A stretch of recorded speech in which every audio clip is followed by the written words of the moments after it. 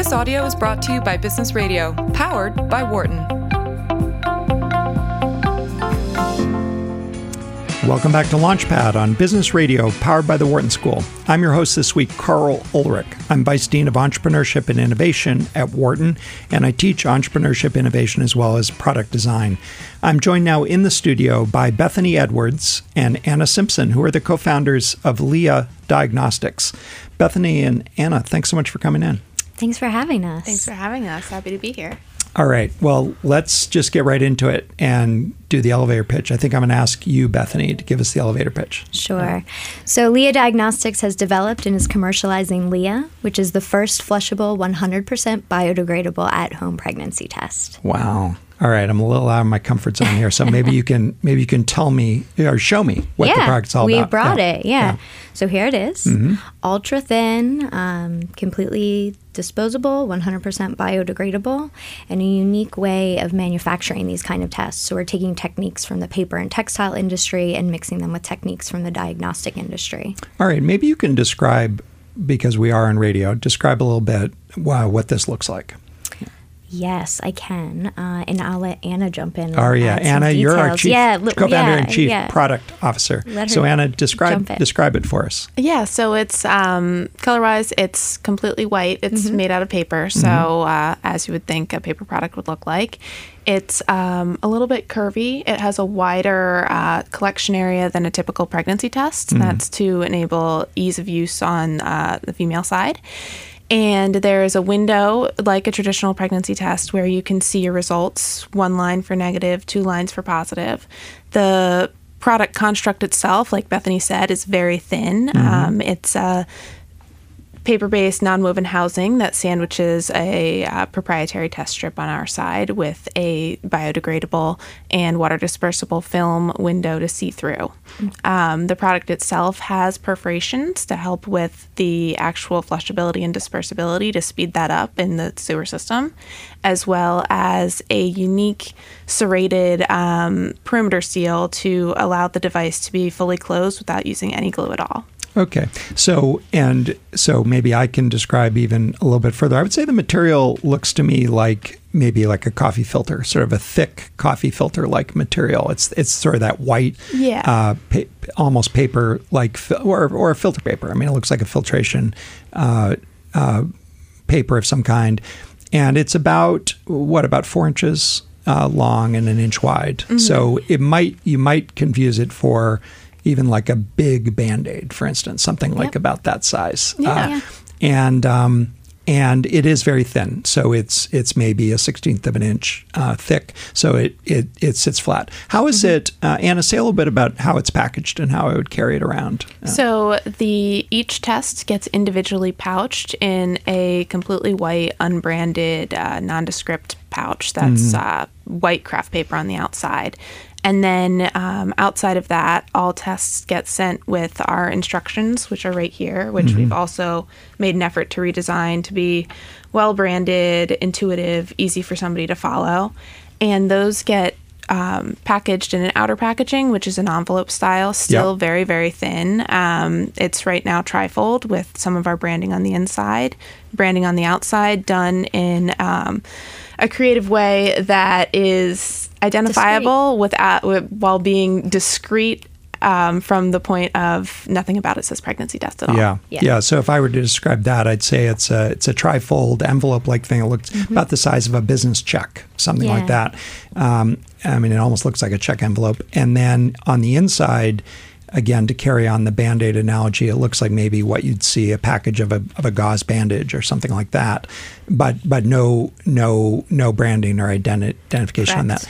Okay, so now you keep alluding to that discreetness thing, and I can guess, but Bethany, why don't you tell us why that's such a big deal?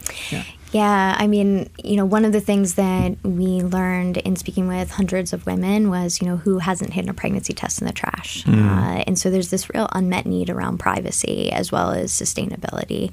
And one of the things that we wanted to make sure that we were able to accomplish was to provide a test where women would have that discretion. And so we were able to do that by eliminating plastic, replacing the plastic with completely new materials that would be water dispersible and biodegradable. biodegradable, which would allow women to flush the test if they choose and or save it. You can still save it if you really want to.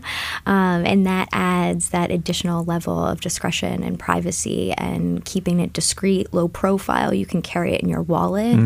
Existing tests are really bulky, large plastic housing units, and not easy to dispose of privately, right? So, if you open a trash can and there's a pregnancy test there, it just naturally elicits a lot of conversation. Yeah. So you're either having to wrap it up and hide it, and women told us stories of going to great lengths, hiding them, wrapping them in tinfoil, all sorts of things. Wow. And wide ranges of reasons for that, right? I mean, women who are struggling with IVF also really don't like the idea of having a ton of pregnancy tests pile up in their trash. So pregnancy is very personal to everybody, and there's really unique reasons why privacy is important. Testing at work, testing on the go, all sorts of reasons. Yeah. So I would have, one of the questions, if I had ever had that insight, which I don't think I would have, my question would have been, is that a big enough deal? And so how did you validate that privacy and discreetness was a big enough deal to be able to make a difference in this market? So I mentioned focus groups and surveys with women early on. We did, wide-reaching surveys to hundreds of thousands of women in the early stages. And then additionally, we followed that up with some pretty detailed and well-respected market research from a third party who really looked at it from a concept and a go-to-market product development, new product concept, and whether it was, had strong viability. And we received the highest scores that she's seen since Polydent. So we were pretty since impressed. Polydent. Wow. That's, I think, my grandfather's time. So that's right. Yeah. And there has been no innovation in this category from the form factor side in over 30 years. So stiff plastic stick, really coming at it from not only the privacy side, but the sustainability side. So I don't know who is best positioned to answer this question, but one of you tell me the origin story. Where did this come from? Yeah. Okay. So this was part of my thesis for my master's degree at Penn, at Integrated Product Design Program, and that's where I met Anda and the entire co-founding team. So it started as, like I mentioned, as a thesis project while I was here, and then we took it out of university and spent, some additional significant years working through the product development. So just a shout out. So it was it was actually a student project. Yes. Is where it got started. Yes. That's pretty awesome. And our professor Sarah Rottenberg was one of our co-founders as well. Wow, it's a great story here at Penn, by the way. So that's a great story. Yep. And were the two of you involved from the beginning? Or we started working on the business full-time in 2015 whenever we got into Dream Adventures. So that was what really kind of gave us the confidence and the push to do this full-time. And to kind of transition it from just a student project where, we had good underpinnings of research and some early prototyping work, but it really did involve a lot more to get it into an efficacious product and also a mass manufacturable product. That's another really big deal. I mean, we spent a ton of time on the bill of materials and making sure that we were reducing the overall bill of materials. It's only 3 components. So there was a lot of work that we had to do in that. Yeah, tell us a little bit about and maybe this is a question for you, the unit economics here. So in the existing, what are these priced at in the marketplace, and what therefore does your cost structure have to look like to be competitive in this business? Yeah, so in the marketplace, they're anywhere from kind of $15 to $25 for a box of 2, depending on whether it's a non-digital or digital test. Some of the value in the way that we've designed the test and our material substitutions is that the plastic in existing single-use diagnostics is 52%. So we've taken all of that out and replaced it with cellulose. So that's, the housing of these are typically around 52 cents for raw material, and ours is less than 7. Yeah. So, some of the big unit economics that we're dealing with right now are on the labor side and scaling our manufacturing to eliminate a lot of that labor. But it's interesting, none of those numbers on the cost side are very big. So this looks like a pretty high margin business even for the existing players. Is that right? Yes. Yeah. And so maybe you can help us walk through, just while we're at it, the channel economics as well. Bethany, how about that question? So if you buy it for $20 in Walgreens, what is Walgreens paying the manufacturer, and how does that all work? Yeah, great question. And I will say that the pricing varies substantially between the retailers. So, Walgreens is one of the higher priced retailers. So typically you're going to see branded tests there for two, even if they're analog ones that could be $16.99, right in that price range. So that they're higher end of the market. Whereas, Walmart is selling some of them for $9.99 for two. But they're also moving a lot more pregnancy tests. They're doing about 11 million in pregnancy tests each year compared to Walgreens. Units. So pretty big differences between the margins on Walmart, but the trade-off is on the volume side compared to Walgreens that's pricing higher. Margins are really anywhere from like 35 to 45% on the retailer side, depending. For the retailer. Yeah. So if they're selling it for $10, that means they're buying it for $6, something like that. Yeah. Okay. And then you got to factor in all the 3PL stuff. There's some additional fees that they require and a few other things, but that's kind of round ballpark numbers. Would the product go through distribution, or would it be sold directly by the manufacturer to the retailer? There's a couple of different ways that it can be done. In our instance, we would be selling directly to the retailer. And then also, we're also really exploring direct-to-consumer as well, because we know that there's a real opportunity there to do so. Amazon is the number 2 retailer, and we also know that about 30% of all pregnancy tests are being sold online. Wow. We also know that, the number 2 competitor is selling between 18 to 25% of all of their pregnancy test sales on Amazon. Wow. So there's a really big market just in the digital space that we're pretty excited about, because we've got some really strong digital marketers on our team, and we've done some really impressive stats in a pretty short amount of time on the marketing side. Just to state the obvious, it also can be shipped in an envelope. Yes. Right, yes. That's right. We didn't talk about that. It can ship flat in an envelope, and it's super lightweight. So, we're talking about really, really low cost on the shipping side. So this is a dilemma that I suspect a lot of startups face, which is you have a better product in some important ways that may at scale have a better cost structure even than your competitors.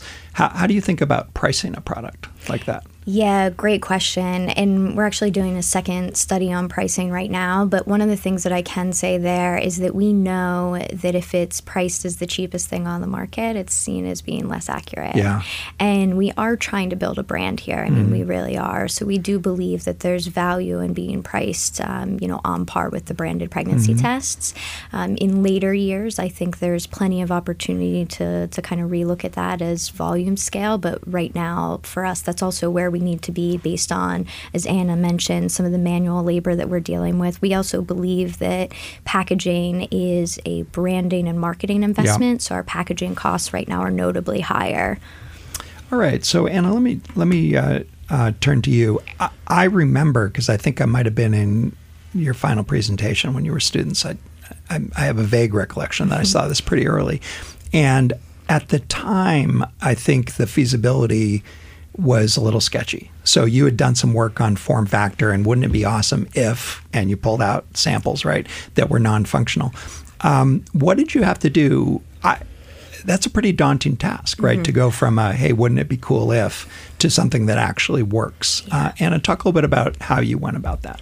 Yeah, so at the beginning we did have this formal idea of what paper pregnancy test used by a woman would be well designed as, and some of the basic research to theoretically understand how the technology could work.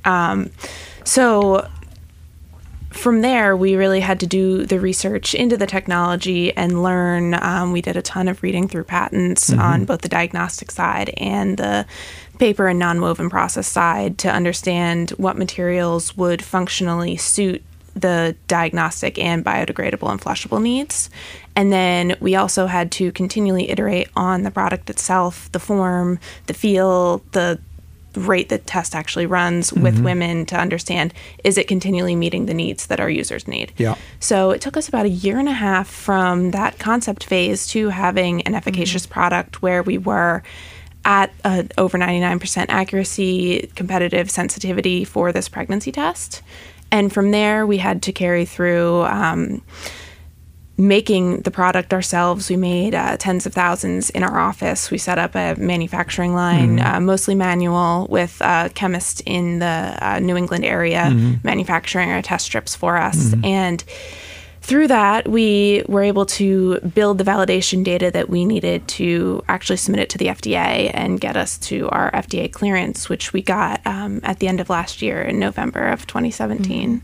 Yeah. All right, so I want to circle back on a few of those points. Anna, first, just as a factual question, what is a pregnancy test? Is it something you can buy off the shelf in terms of the technology that's inside? So the technology that's inside is something that you can buy off the shelf. It's... I mean, not literally off the shelf, but you can find a supplier who can give it to you. Yeah, the lateral flow diagnostic technology for manufacturing is something that's been done for years. It's ingrained in the industry. So if you wanted to make a pregnancy test, you could theoretically go find somebody to supply you with the test strips and make a housing and submit to the FDA. And so the hard part is getting urine in the right place. Is that what's hard? The hard part is rethinking the manufacturing process. Okay.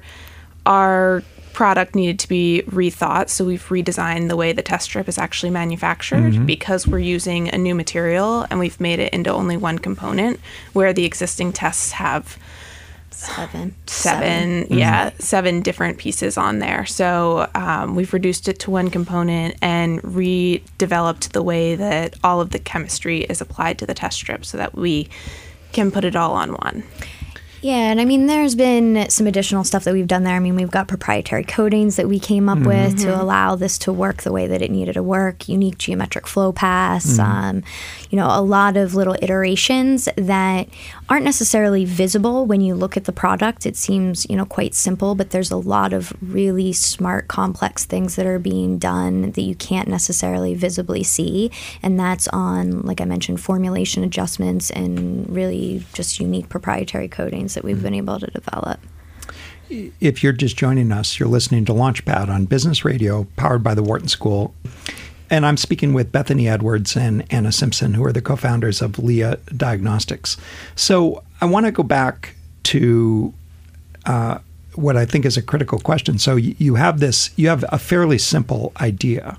And so the details, the what you build is going to be in the details, right? And how you get it done.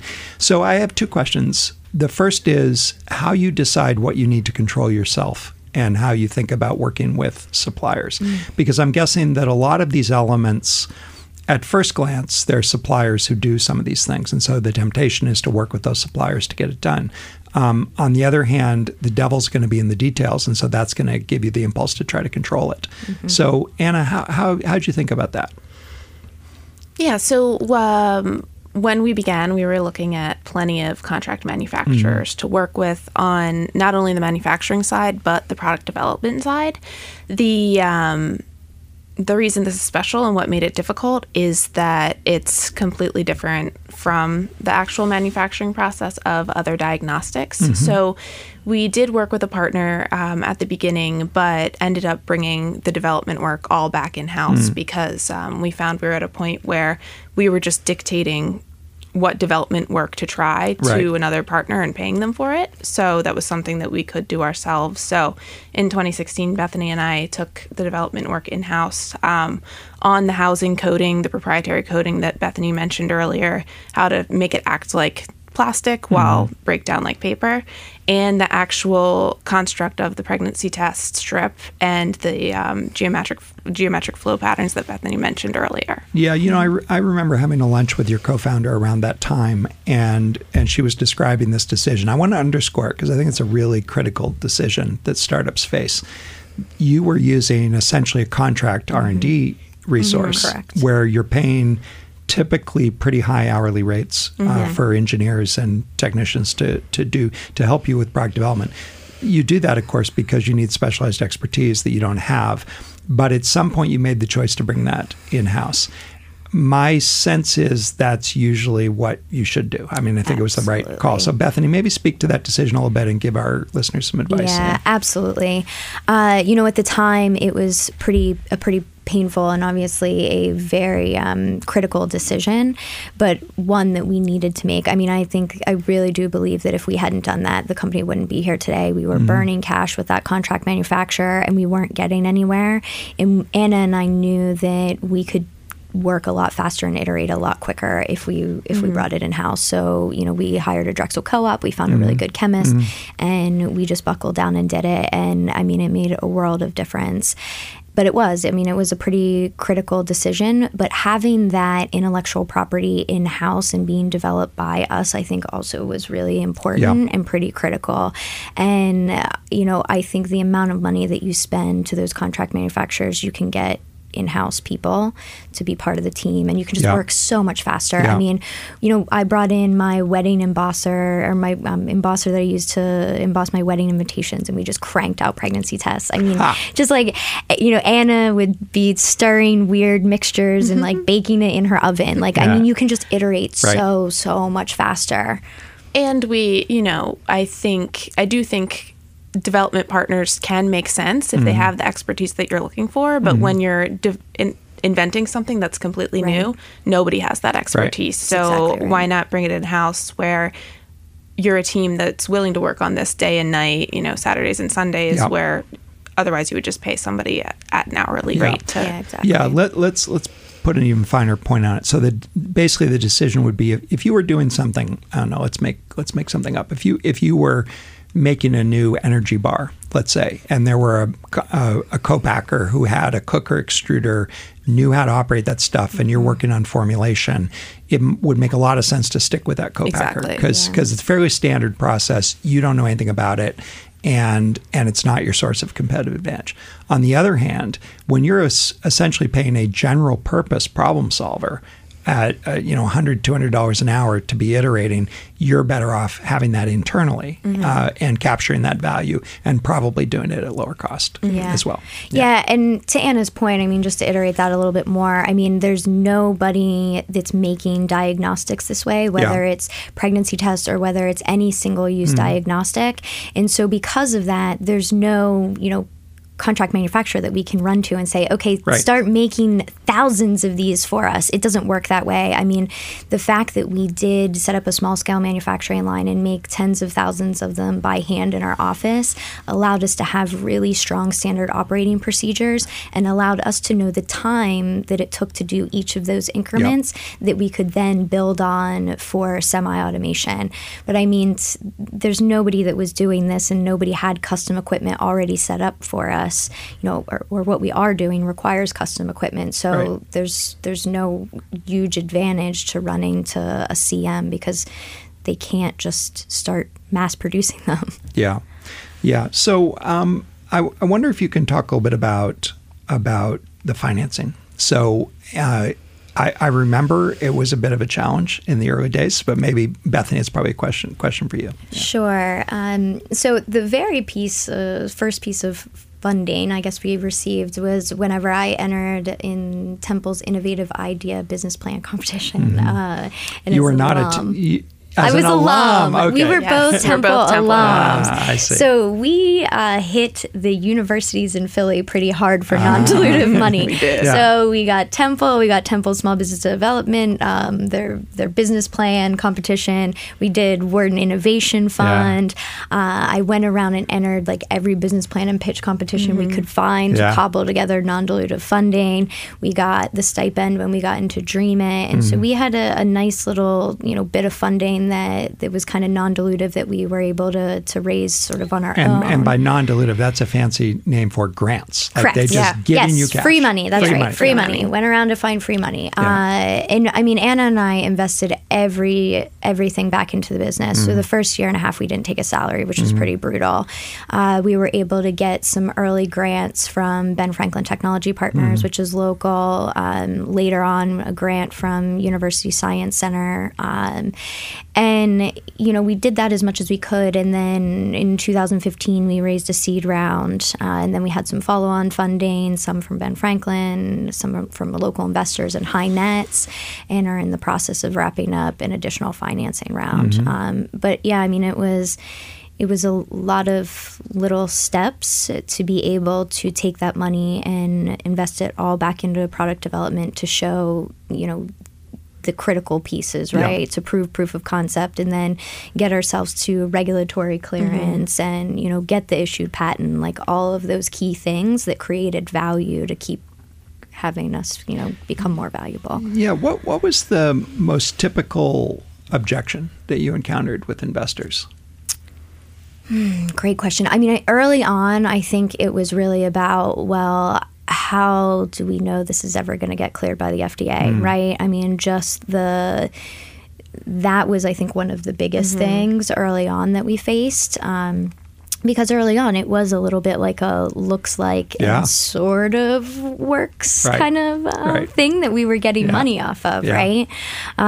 Because there was a decent amount of development work to do. So I think early on, the risk was really around, is the product going to work the way that it's saying that it's going to, and can they get the regulatory clearance? That was a really big hurdle. Yeah, Anna, maybe we just have a minute, but maybe you could speak a little to the FDA question. So how do you get a product like this through the FDA? Yeah. So pregnancy tests are class 2 devices. So they're low risk, but not low enough risk that they're unregulated. I see. And so the actual process for a class 2 device, like a pregnancy test, is proving substantial equivalence to a same product based on functionality. So we benchmarked ourselves against the existing pregnancy tests on all of their performance metrics. And based off of that, we developed a plan for the testing and the data that we would show to the FDA. We had a meeting with the FDA before we started any of this to go over everything and get their approval on the actual plan. Studies. Yeah. They provided us some feedback, a couple of additional studies, and we got some feedback for additional data, and it was about a 6-month process to get approval. All right. Well, thanks so much for coming in. It was an interesting discussion.